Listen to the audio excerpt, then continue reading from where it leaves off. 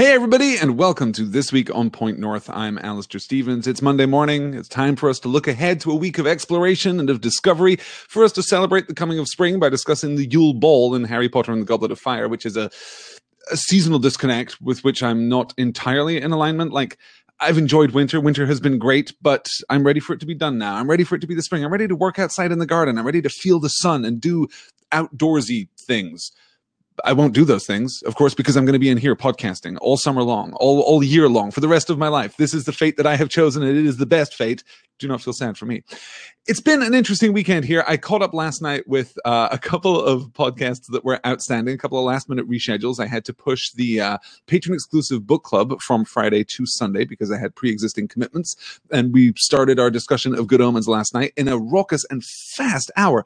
There was something about the book clubs, the patron exclusive book club discussions that exert this time dilation effect where an hour actually only lasts like 20 minutes. I burn through the material so fast. I think I'm making such good progress. Then I make the mistake of glancing at the clock and realizing, oh no, actually, I'm almost out of time. I'm going to have to curtail my plans to discuss this text. That was worse than ever last night with Good Omens, but what a great way of spending a Sunday evening. I actually really like the Sunday evening slot. If you guys would prefer either a permanent switch to the Sunday evening slot for the book club or a kind of alternate Sunday evening, Friday evening thing, for the this is, of course, only relevant to the patrons of Point North Media, but if you aren't a patron, you can go become one, and then you can have your say too.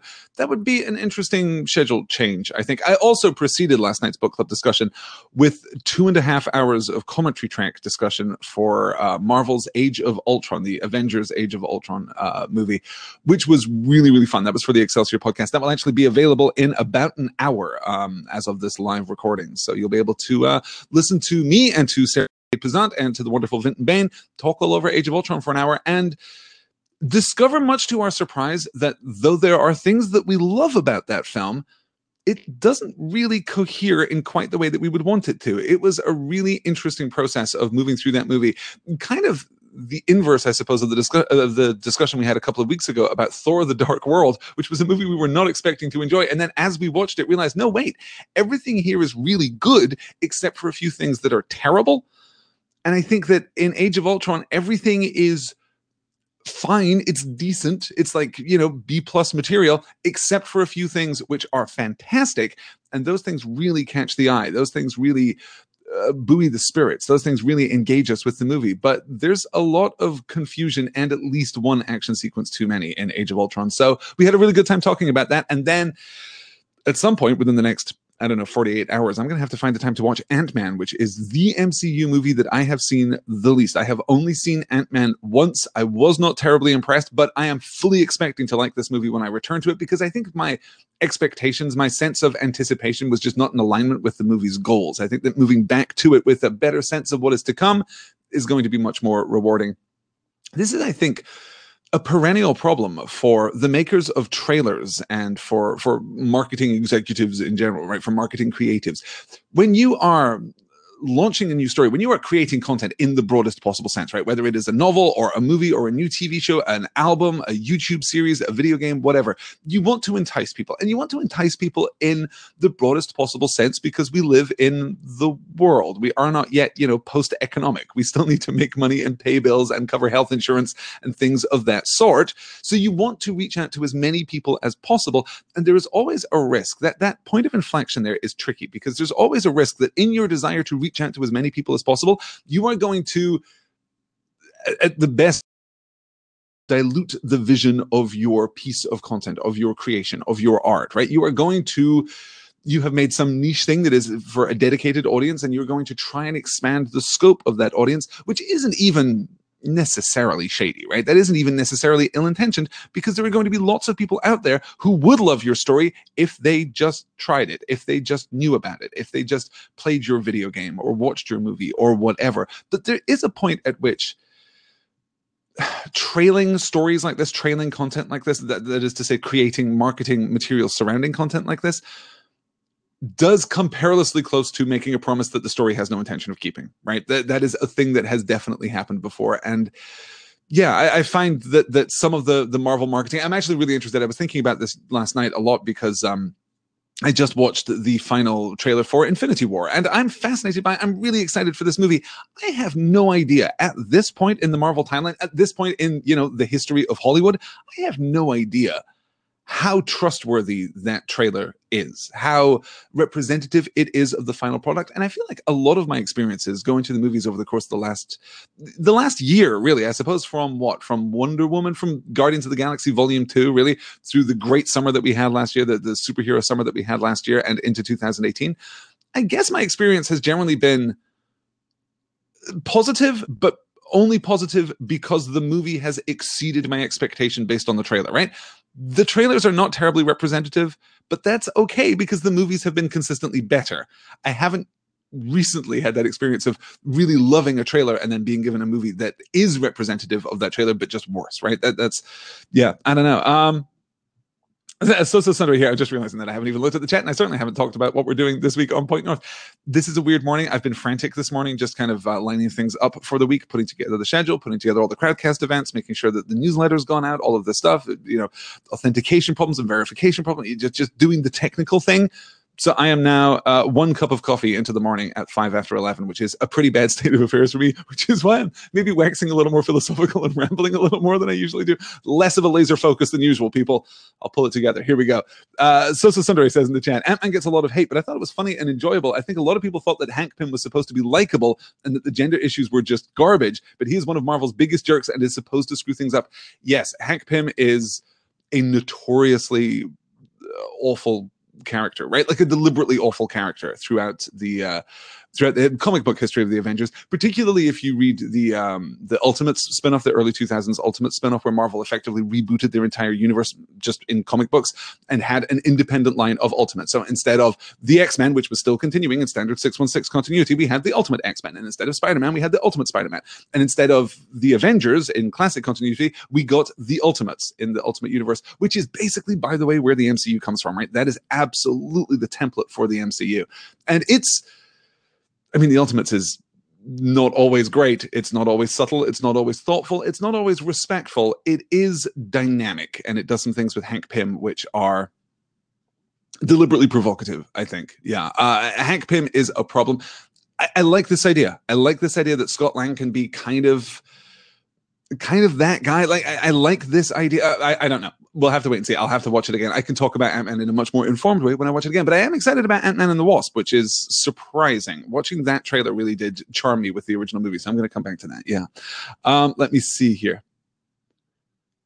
Oh, Jenna's asking, is 1 cup by 11 a lot or a little? I don't drink coffee, you guys. 1 cup is basically the bare minimum in order to function like a human being, in order to become, I'm terrible with coffee, you guys. I've actually become much better over the course of the last year or so. There was a while there where I was drinking coffee to wild excess, and that wasn't great. I am down to most days 3 cups, sometimes 4 cups, and I mean, I don't even have my mug here on the desk, which is a sign of how dire things are here. But yeah, 3 or 4 mugs a day, depending on whether or not I have an extra cup of coffee, like 4:30, something like that. I'm actually pretty lucky in that caffeine does not really interrupt my ability to sleep. But yeah, I require a significant caffeine infusion in order to get through my day, and coffee is absolutely my drink of choice, right? I don't really drink caffeinated sodas anymore. I don't kind of lean in that black tea from time to time, but black tea is soothing and I wish to be tense, so I will drink the black coffee. The organic Sumatran from our local neighborhood market here, Sprouts, is really, really good. That is my coffee of choice right now, but I also switch that out from time to time because I'm that kind of guy. But I don't generally drink like your syrupy confections from Starbucks. I don't generally do anything to my coffee. I don't generally adulterate it in any way. It's just black and thick and gorgeous and unctuous, and I'm really going to go and make a cup of coffee right after I'm done with this live session. That is what I am going to do. Yeah, good. Okay, let's talk about our project this week, shall we? Let's talk about what we're going to do here at Point North Media this week. We begin, obviously, here with This Week on Point North, but the fun really begins tomorrow evening at 10 p.m. Eastern, 9 p.m. Central, and I have double-checked that all of this is now daylight time because we've come through this transition. It was all right last week, too, which is, I think, the first time in 10 years of podcasting that I've managed that transition properly when I'm talking about the schedule, so that was great. 10 p.m. Eastern, 9 p.m. Central, tomorrow evening, Dear Mr. Potter 47, Wongo Ball with me? which is we're going to cover the House of Liberation Front, which we kind of left fallow from last week. We're then going to move through the Unexpected Task, but most importantly, we're going to get to the Yule Ball. We're going to get to one of the most interesting and kind of flamboyantly, performatively functional pieces of transformation for Harry, for Ron, and for Hermione in the series to date. It's going to be a really interesting look at a part of their characterization and a part of the ongoing plot, the ongoing story, which has very little to do with magic and sorcery and the things that we primarily associate Harry Potter with. For a period of time, this story is going to break into just an adolescent story, just a story of teenagers being teenagers, kind of a coming of age tale, kind of a fumbling exploratory, first love kind of experience story. It's going to be really fun and interesting to talk about it, even though, yes, as I say, we're just now getting to the beginning of spring here in Oklahoma, and it feels a little weird to be taking a step back and talking about the Yule Ball. But hey, if J.K. Rowling's going to write a book that takes an entire year to play out, we're going to sync up occasionally, right? That's bound to happen. I think, we're going to miss the second task, and we're going to be done with the book by the time we get to the third task. So this book is not our book in terms of syncing up, but we'll figure something out for the next one, maybe. So that's going live at 10 p.m. Eastern, 9 p.m. Central tomorrow evening. That's Tuesday, March the 20th. Dear Mr. Potter 47, Wongo Ball with me.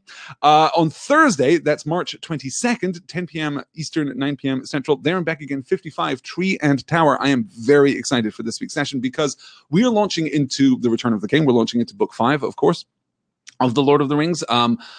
And we're talking about one of the most deep and substantial chapters that the entire book offers. Minas Tirith, which is the first chapter of book 5 of The Lord of the Rings, the first chapter of the first half of The Return of the King, I suppose, is an absolutely knockout chapter. It is deep, it is rich, it is resonant, it is overwhelming almost in its immensity and in its grandeur. It is perfectly evocative of Minas Tirith itself. It is perfectly evocative of the authority of Denethor, steward of Gondor, and we also get this gorgeous kind of fragile tragedy of the White Tower and the White Tree, which is why I've called this session Tree and Tower. We're going to be talking about the White Tree of Gondor and what it means and what it represents and what it is, and we're going to talk, of course, about Pippin's great moment of transformation when Pippin takes his oath.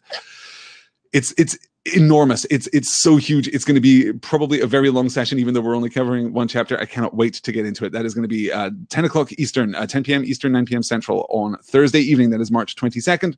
Oh, and I've just realized that this is listed as Sunday. Should not be Sunday. Should be Friday for the second Good Omens book club.